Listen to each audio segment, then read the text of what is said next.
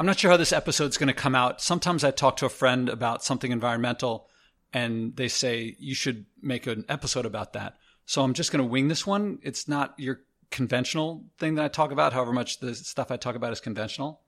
I want to talk about emotions, and particular emotions. I think emotions are at the root of our behavior and, of course, therefore, our environmental behavior. And I think we need to look at it more to understand why people do these things so people can do different things, or so that we can lead people to do things differently. I talk about the disgust I feel for picking up garbage. If you don't know, I pick up at least one piece of garbage every day.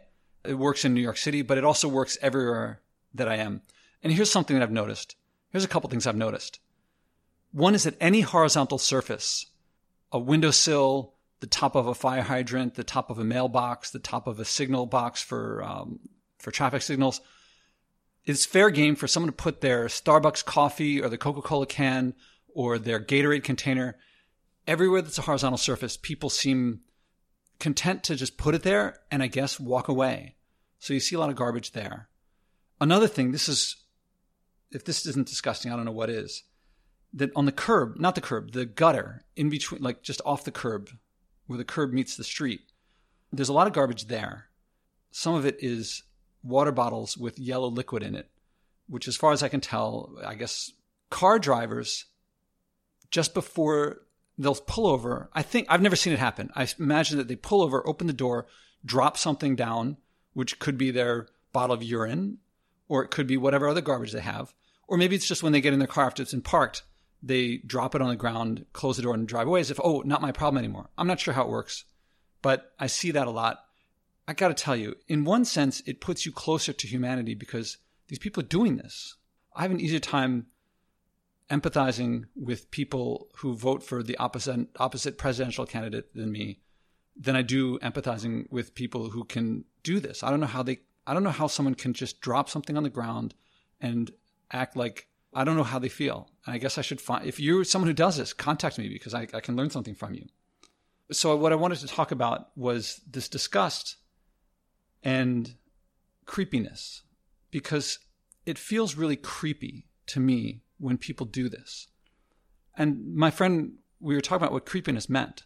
So creepiness usually is describing someone who is getting some sort of sexual pleasure from someone, from touching them in some way, but acting like they're not. So the deal is, if you just outright grope someone, that would be assault. I think that's not creepy. It's assaulting. It's criminal. It's terrible. But I think creepy is when someone is trying to touch someone and is getting pleasure out of it, but is acting like they're not. That's creepy. It feels like, I think it comes from like a spider crawling on you, or a parasite, a tick. It's like a tick crawling on you. They move very slowly so that you can't tell that they're there. You think that they're not there, and they come in, and a tick, I guess, would suck your blood. And that's really creepy. It gets something from you, acting like it's not, and trying to sneak past your defenses. And it's creepy when someone does that for sexual pleasure. And I think that that's what happens with this environmental stuff. I think this is why it gets under my skin so much, is that it feels really creepy.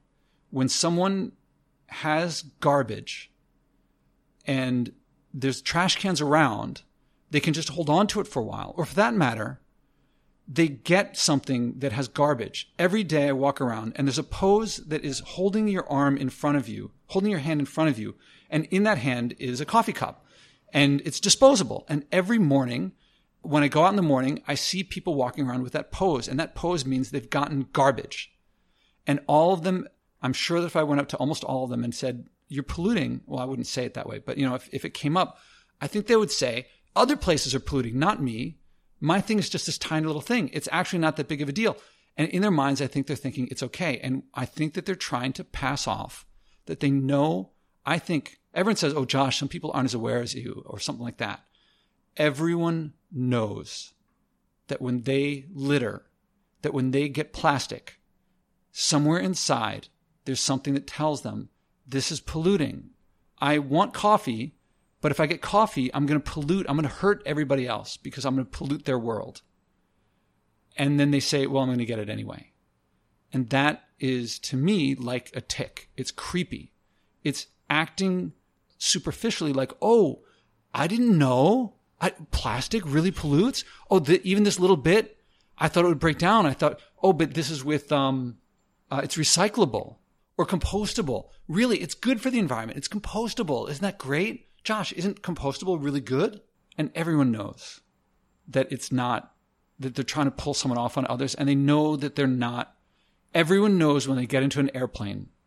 Everyone knows when they get the steak that they, that big steak, that they know in some sense what's going on, what the environmental situation is in the world. I think it's really creepy. I think it's really the same thing.